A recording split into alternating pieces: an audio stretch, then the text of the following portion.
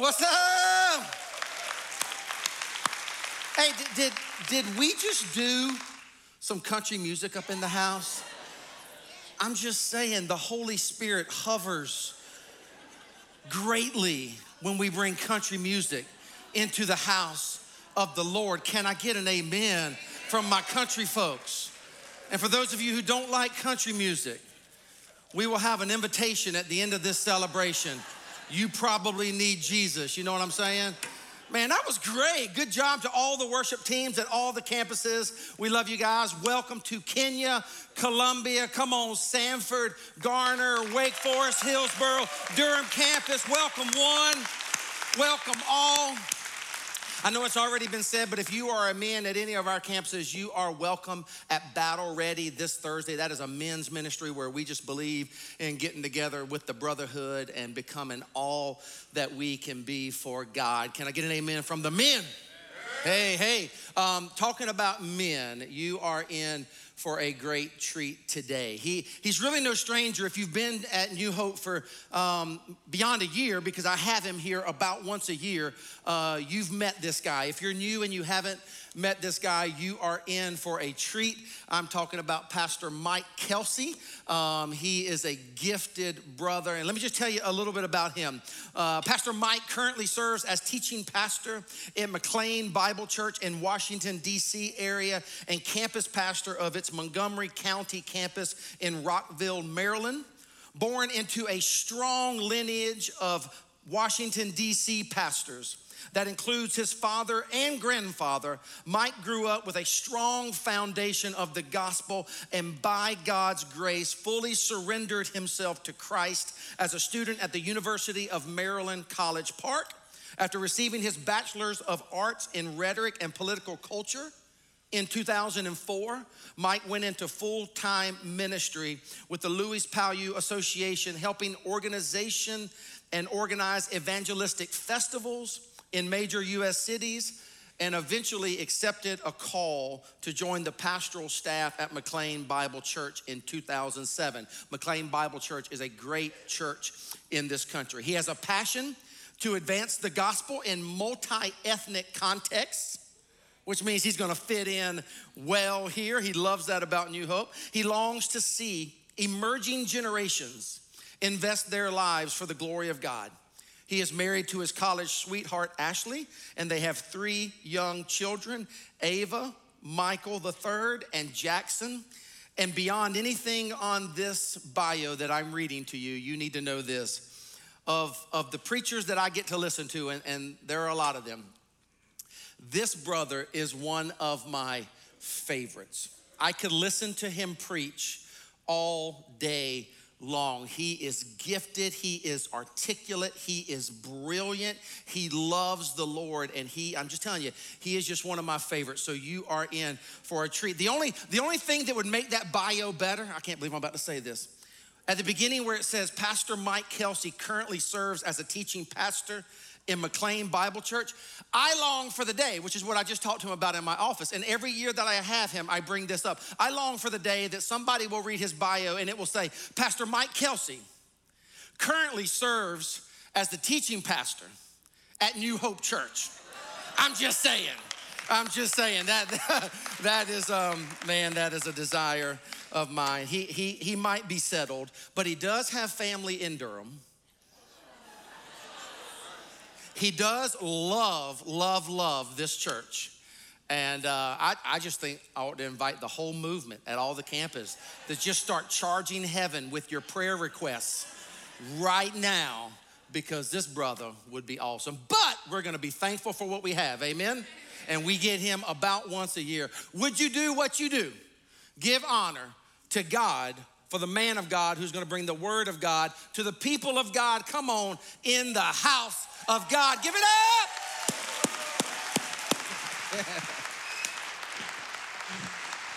Oh, New Hope. New Hope, what's up? How y'all doing? Good, your pastor is crazy. He's absolutely crazy. And no, I love your pastor, Amy Lynn, and the family, and it's a joy to be here. This feels like family to me every time I get a chance to come. I love this church. I want to give a shout out to those of you watching from other campuses all over this area, all over the world. I'm a campus pastor, so I know out there at the campuses is where the action is. And it's a joy to be able to be with y'all today. We're gonna be in John 13, and we're gonna be talking about marriage. And just real quick, so I can get a feel for the room, how many married people we got? Round of applause. Yeah. Just still clap even if you ain't happy, because we're gonna talk about that, all right? How many single people we got here all across the campuses? How many single, come on, single folks, yeah. All right, well, we're gonna be talking a little bit about marriage, but I wanted to just share this first. I don't know if anybody else is like me in this, but I hate carpools. I really do, and the problem is you've been in this situation before where you go on a road trip with your family, your extended family, with your college friends, your homegirls, y'all go on a road trip, and you have to carpool. Everybody's following each other. Now, I don't personally know why we have to do that anymore. We got Google Maps, we got Waze, we got all that. My whole thing is, put the address in, I'll see y'all when we get there. We don't have to follow each other. I don't have to go to speed limit because you go to speed limit. We gotta coordinate. You gotta go to the restroom, but then this person gotta go to the restroom 7 minutes later. You want Wendy's. I don't know why you would. I want Chick-fil-A. You wanna get the Popeyes chicken sandwich. I want all of it, right? I hate doing that because you have to coordinate. I can't go as fast as I wanna go because I have to coordinate with all of these other people. And here's the reality of the matter. If you're honest, marriage is a carpool. Come on, married people. Marriage is a carpool. You can't just hop on the road and just do whatever you want to do. You got to talk about what temperature the AC is in the car, and can you slow down? Can you put your blinker on? Listen, we have to coordinate in order to get where we're going. You're nervously laughing because you know it's true. It's a carpool. It's a carpool, though, on a fun, sometimes not so fun road trip. And that's the reality of marriage, and that's what we're talking about in this XO series. And I'll be honest with you, marriage is awesome. But sometimes I look at y'all single people, and you know the image I get in my mind when I think about my single friends is like dolphin out in the ocean, just like jumping in the water and just free and just y'all out here living life in these streets.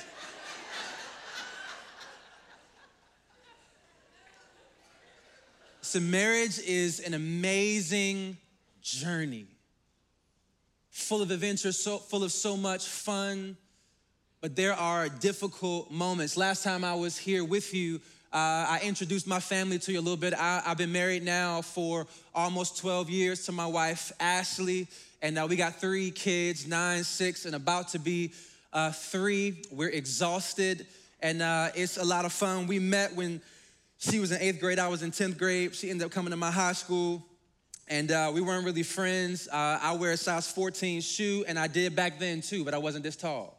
So I was just awkward. Had glasses, I had braces, I didn't get good grades, but I wasn't an athlete, I was just lost.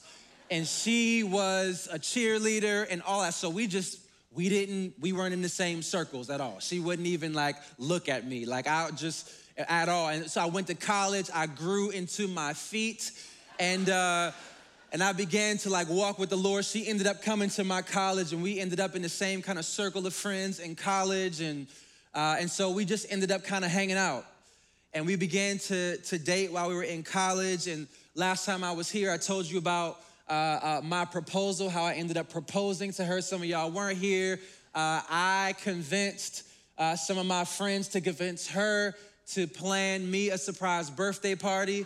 So she worked with my family and my friends to plan me a surprise birthday party. And when we got there, she realized it was her surprise engagement party. And so, yeah, it was amazing, but I also got her I didn't have to do no work. She planned the whole proposal. It was a kind of a G move, for real.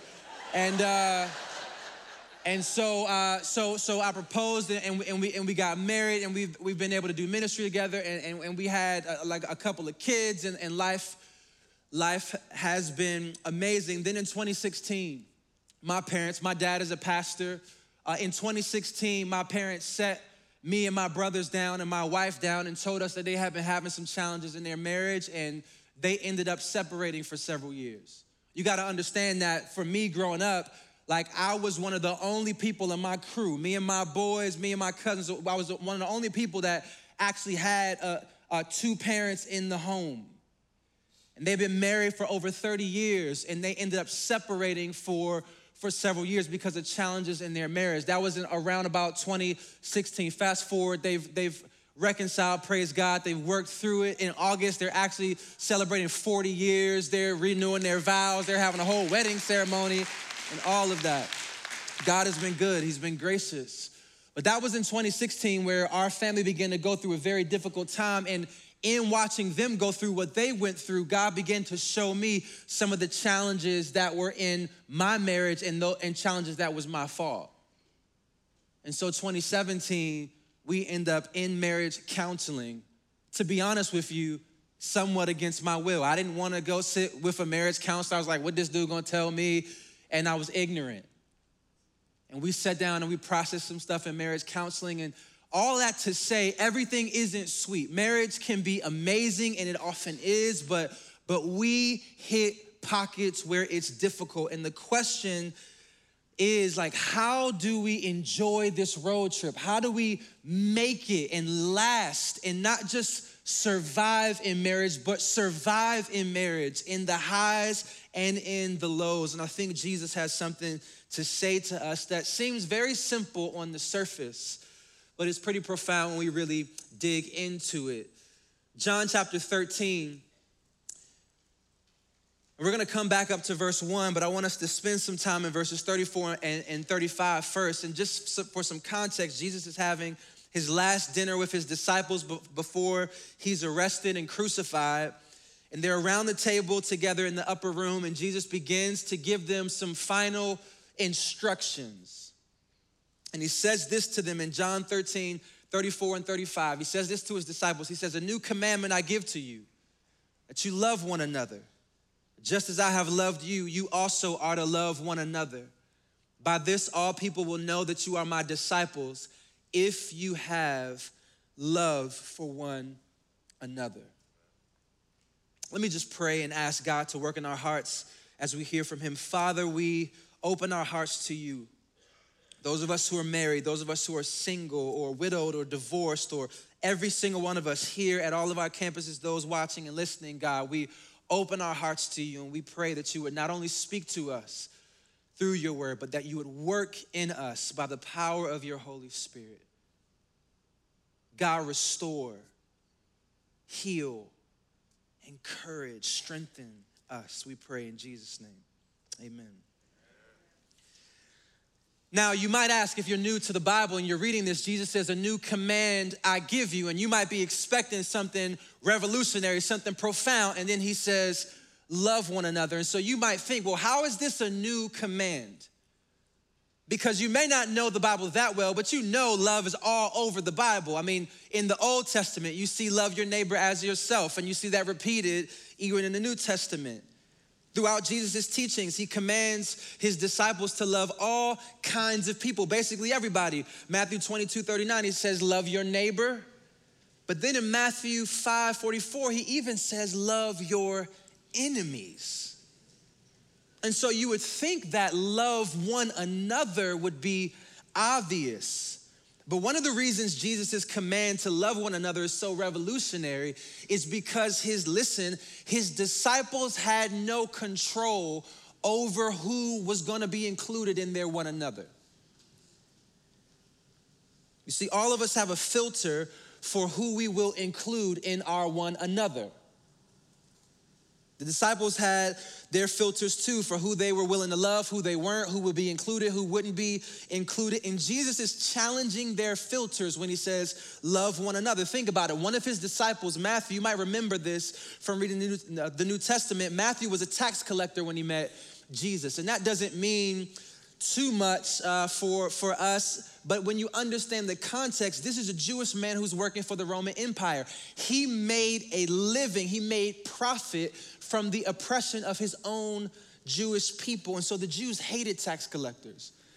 And now when Jesus looks at Matthew and looks at the other disciples, he says to them, love one another. Later, Jesus would save Saul, who had murdered and locked up as many Christians as he could. And then he gets saved, becomes the apostle Paul. And he and the same church he persecuted are expected now to do what? To love one another. Then before his ascension, Matthew 28 and Acts 1, Jesus gives his disciples the Great Commission. He tells them to go and make disciples of all nations, all ethnic groups, all different kinds of people. And so Jesus is basically saying, listen, I'm gonna save all kinds of people, and then I'm gonna include them in your spiritual family. You don't get to choose who they are. All you need to know is that I love them, and I'm calling you to love them.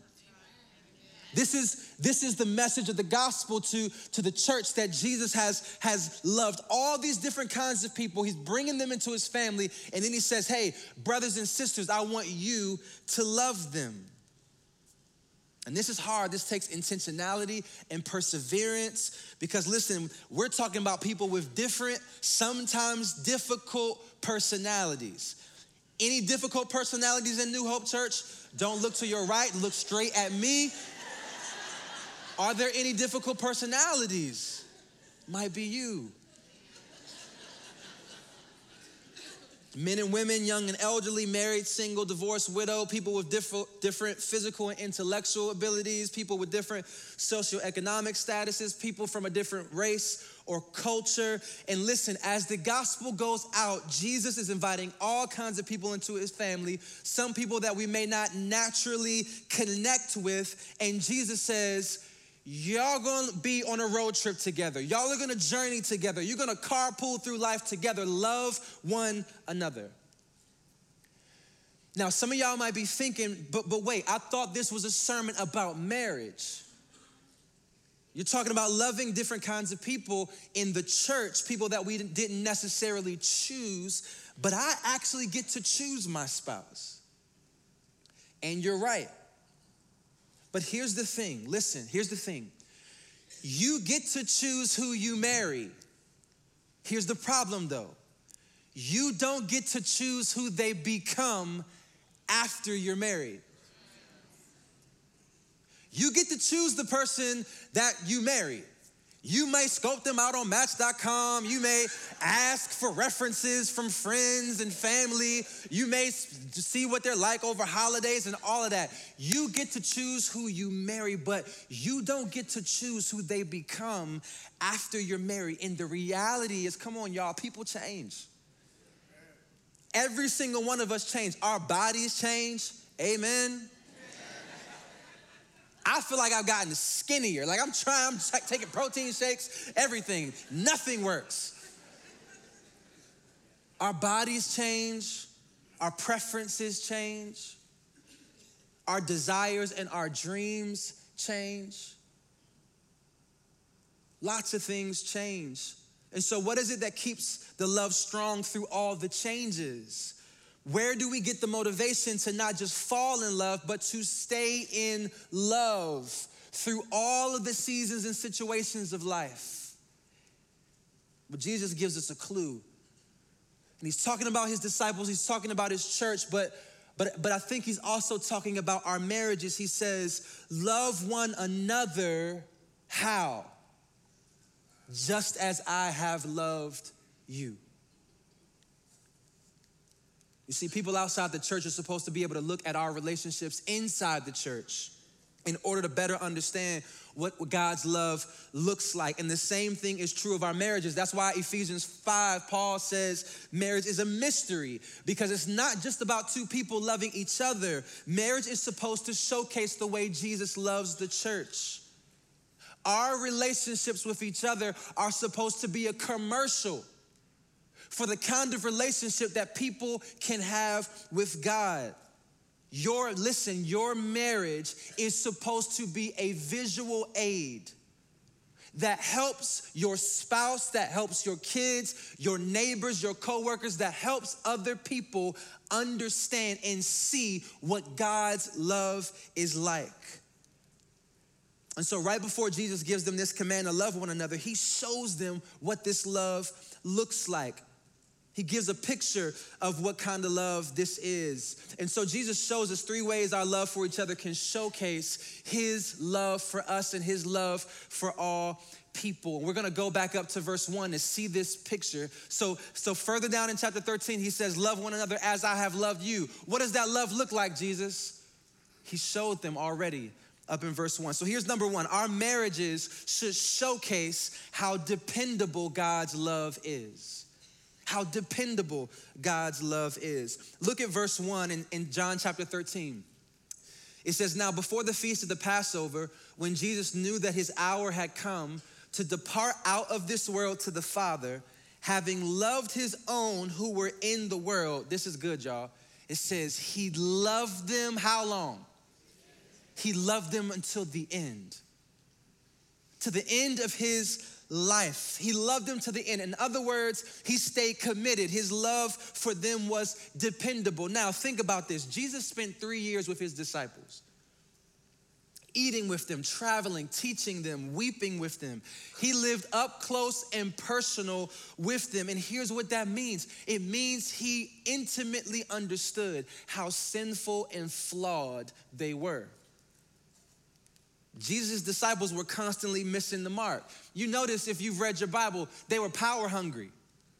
You remember Mark 10, James and John come up to Jesus and say, Jesus, we want you to do anything we ask you to do. Anything. Jesus says, okay, what do you want? They could ask Jesus for anything. And you know what they asked? For the most prominent seats in the kingdom. They wanted to position and posture for power. At least one of his disciples harbored prejudice toward people that were considered low class during that day. You remember when Philip came and told Nathanael that the Messiah had been born. And he says the Messiah was born and is in Nazareth. And you remember Nathanael didn't believe him. You remember why? Nathanael said, what good could come out of Nazareth? Oh, nothing good can come from that part of town. That's the hood. The Messiah can't come from that part of town. The Messiah can't come from that was represented among his disciples. They struggled with doubt. Thomas refused to believe that Jesus rose from the dead without empirical evidence. John 20. Later, Peter was put on the spot in front of the crowd and he abandoned Jesus and denied that he even knew Jesus. Listen, these disciples were jacked up. That's not in the Greek. That's my translation. They were jacked up. They were flawed. They were weak. They were sinful. And so why did Jesus love them to the end? Listen, why was Jesus' love for them so dependable even when they were so disappointing? The answer is very simple. It's because his love, the love of Christ, does not depend on our consistency. It depends on his commitment. Come on, is that good news to anybody else? That his love for you is not dependent on your consistency. It's dependent on his character and his commitment. He is dependable when we are not. He is faithful when we are unfaithful. And his love does not magnify how worthy we are. His love magnifies how worthy he is and how gracious he is. We look at the gospel and we're reminded that we don't deserve God's love. And yet he keeps pursuing us and he keeps loving us and he's made a commitment to love us. The steadfast love of the Lord never fails. And this is why whenever I officiate a wedding, I usually say this to the couple. I'm gonna read straight from my wedding notes. And this is what I want you to hear today. This is what I say. I say, your presence here today is a testimony to the fact that you love each other. But when a man and a woman stand before God in a wedding ceremony, it is not simply a sentimental expression of current love. It is a covenant pledge of future love. You are standing here you're standing here today not simply to say, I love you, listen, but you are standing here to say, I will love you. And that's not a commitment to be made casually or superficially. This is a vow of covenant faithfulness symbolized in the giving of rings, confirmed by these witnesses, and sealed by God himself. When you get married, you are not just saying, I love you. Everybody knows that. Instagram knows that. We see all your selfies with your boyfriend, with your girl. We already know that. We know y'all love each other. But when you stand and make a commitment in marriage, you're not just saying, this confirms that we love each other. You're saying, I will love you. We will love each other. In marriage, I make a vow to say, my love for you is based on my word, not your worthiness. Oh, you can post-date this commitment that I'm making in front of all these witnesses and birds in the air and the sun is out and your dress is killing them and all of that. But my love for you from this day forward will be based on my word, not your worthiness, my commitment, not your consistency, because it reflects the grace and the steadfast love of God.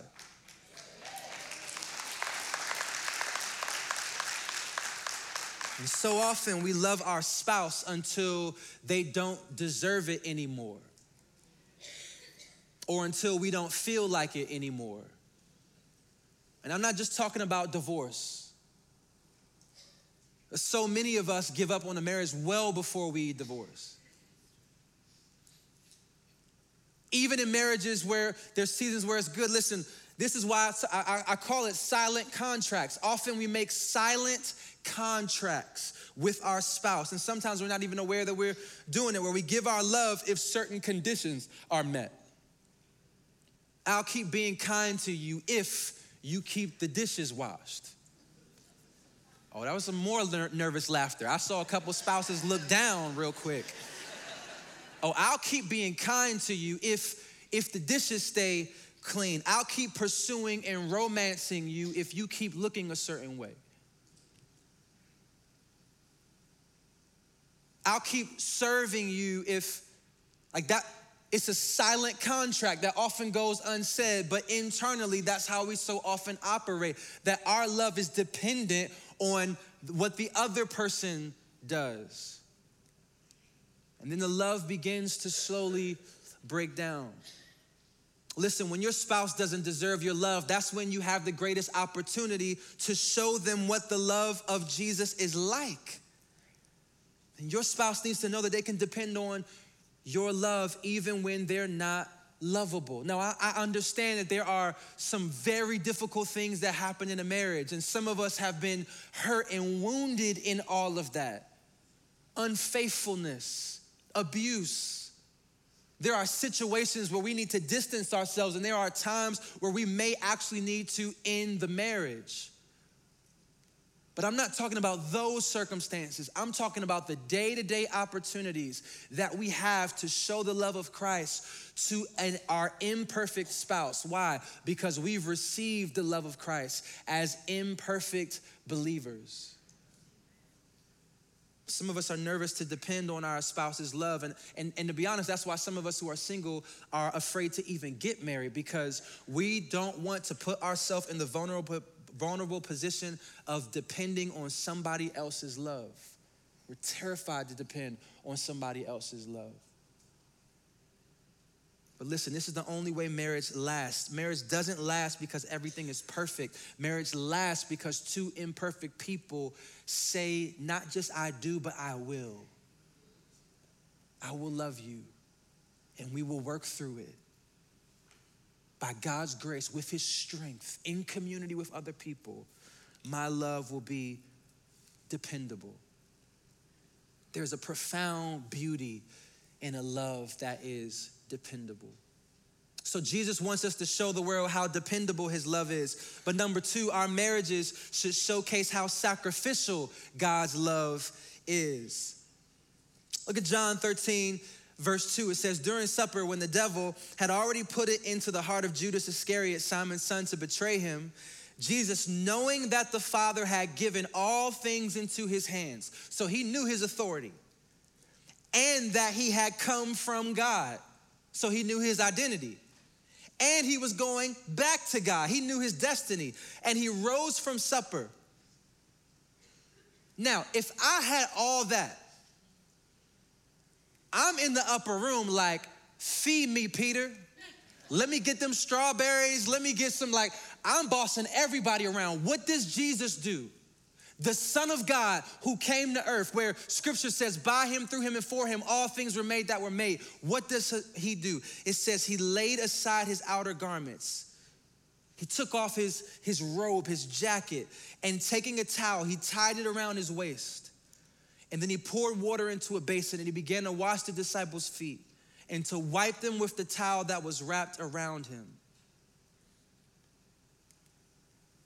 Jesus begins to wash the disciples' feet. And I'm sure it was awkward in the room. And I'm sure the question hanging in the air was, why is he doing this? Because if you're new to the Bible, let me help you understand how scandalous and crazy this is. One New Testament scholar said this: there is no instance in either Jewish or Greco-Roman sources, listen, of a superior washing the feet of an inferior. There is no other example in ancient history where you see a superior washing the feet of an inferior. In fact, Jewish documents said that foot washing could not even be required of a Hebrew slave. Only a Gentile slave could be required to wash somebody's feet. And here is Jesus, the Rabbi, the Lord, God in flesh. He knows he's about to fulfill his ultimate purpose, to die as a sacrifice for sin. And yet it's important to him that his disciples know he's willing to wash feet. He's willing to humble himself, to treat them like they are the most important people in the room, to be the one to inconvenience himself for the sake of others. And this is how Jesus lived and modeled his whole life. He sacrificed his time. He allowed himself to be interrupted. He cared for the people who had little value in that society, Gentiles, children, women, people who were sick. He sacrificed his reputation. Jesus constantly served people in a sacrificial way, to the point where Luke 22:27, Jesus says, I am among you as the one who serves. I'm among you as the one who serves. He was always putting others' needs ahead of his own. And listen, when you look at Jesus and you think about the way Jesus served all throughout the scriptures and the way Jesus continues to serve you, you turn to your spouse and you have an opportunity to show them what the love of Jesus is like. That's the posture we need to have toward our spouse. I am among you as the one who serves. Let me ask you, how would you fill in the blank in your marriage, in your relationships, with your friends, with your church family? Is it I am among you as the one who serves, or is it I am among you as the one who demands? I am among you as the one who constantly complains. I am among you as the one who expects to be served before I'm willing to serve. Now, we need to make it our mission to serve our spouse. Listen, husbands, God wants us to take the initiative in serving our wives. He wants us to love our wives as Christ loved the church and gave himself up. We take the initiative to say, what do you need? What do you want? Oh, we're going out to eat. We'll go where you want to go eat. And she says, no, I'll go where you want to go eat. No, I'll go where you want to go. And then we don't even eat nowhere. We just end up hungry.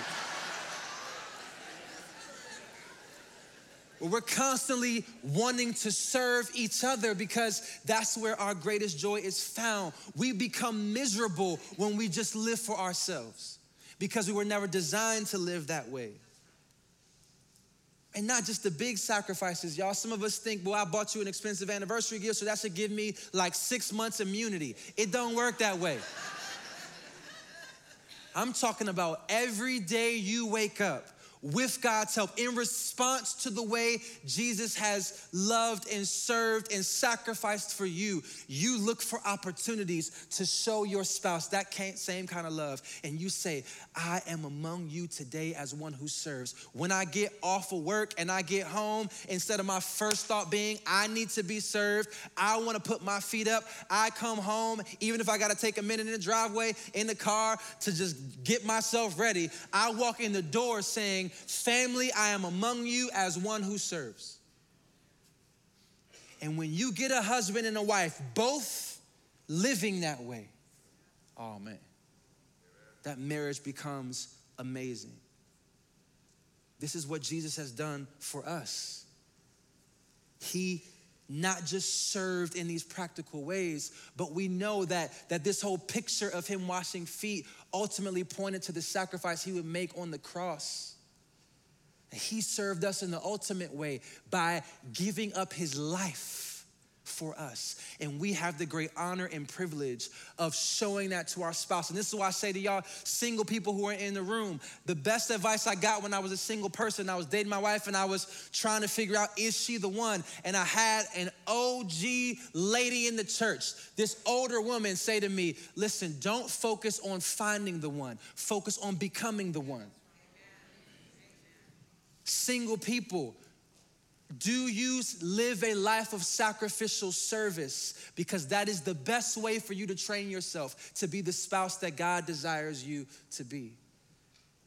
Our marriages should showcase how sacrificial God's love is. Here's the last one. Number 3, our marriages should showcase how truthful God's love is.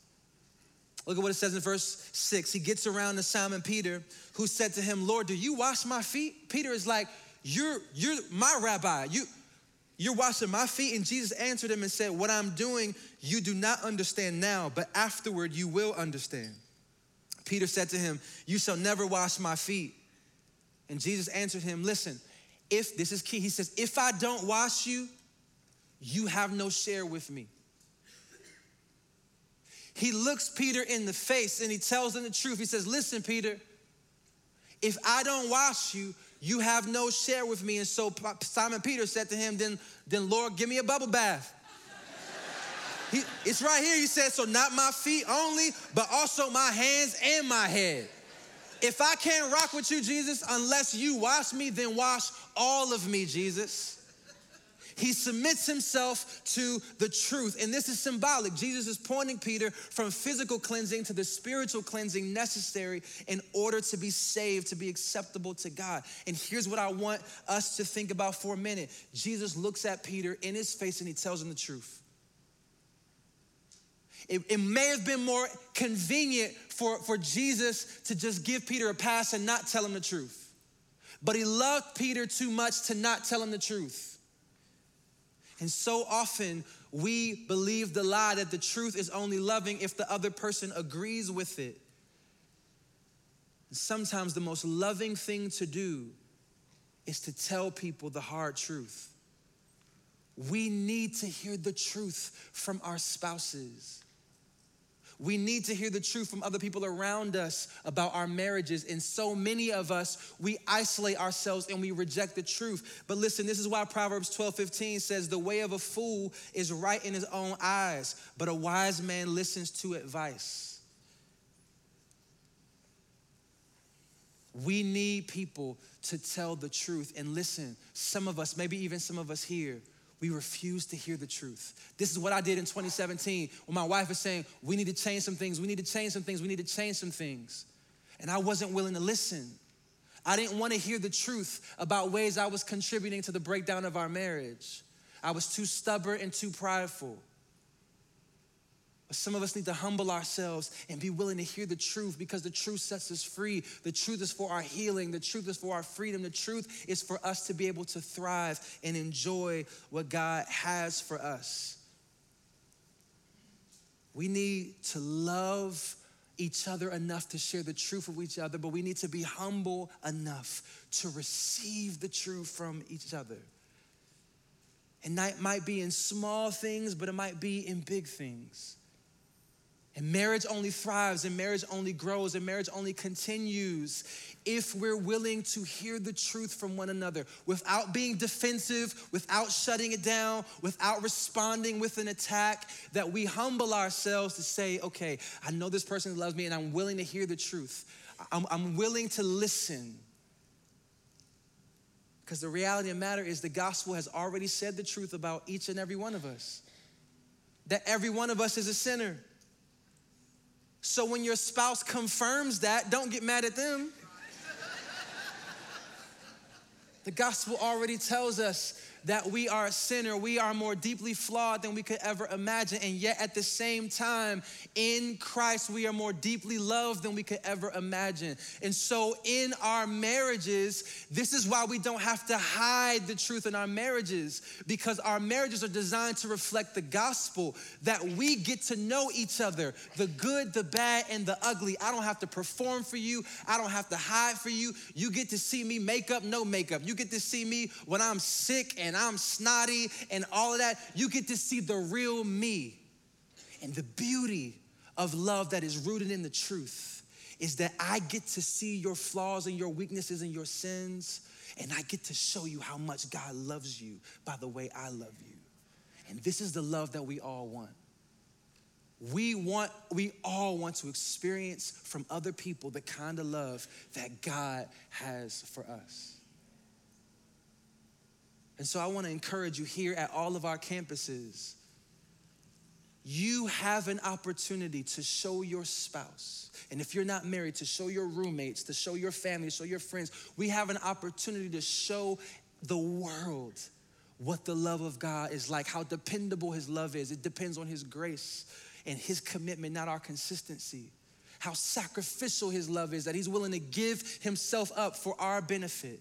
How truthful his love is, that he loves us enough to tell us the truth, but then he loves us enough to keep on loving us, even though he knows the truth. And maybe for you, your response today needs to be to turn to your spouse on the way out or at lunch or whatever, and to have a conversation to say, listen, I'm sorry for the ways that I've distorted God's love. I want to do better. But maybe for some of us here or at the campuses, maybe for some of us, we need to receive the love of God for the first time. Not just religion and going through the motions. Not just coming to church and checking off the box. But to really understand, to see Jesus looking at us and saying to us, listen, I love you enough to tell you the truth, that you need to be cleansed.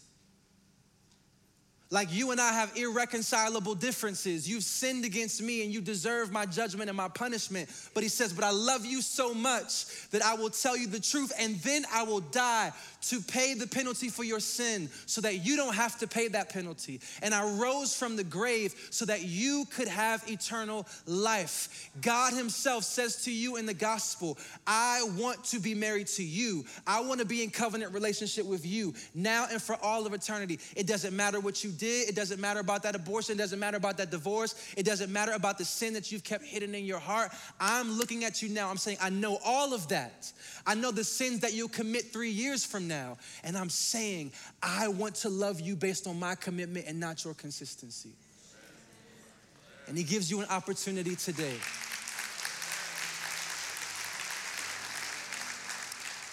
And so I want to pray for us, and I want to give you an opportunity to put your trust in Jesus, to respond to the love of God that has pursued you, that is pursuing you, and maybe that's the reason you're here or you're watching today. And so I'm gonna pray, and you can repeat after me just in the quietness of your own heart.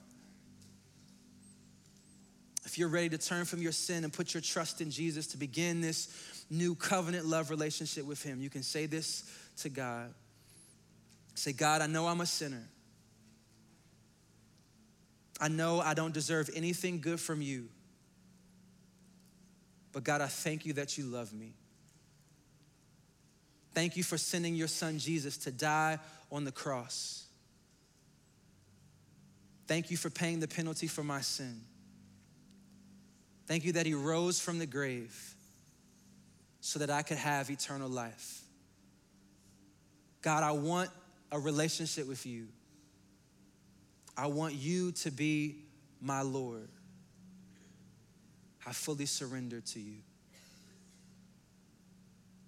Father, I pray for anybody here, anybody watching or listening, God. I pray based on your word. You say if anyone calls on the name of the Lord, he or she will be saved. Lord, I pray, God, that you would open hearts and you would draw people to yourself, Lord God. And those men and women, those boys, those girls, Lord, who prayed to put their trust in you, God, I thank you, Lord, that you are faithful to your promise to save them, to change them, and to stay committed to them now and for all of eternity. pray all this in Jesus' name. Amen. Amen.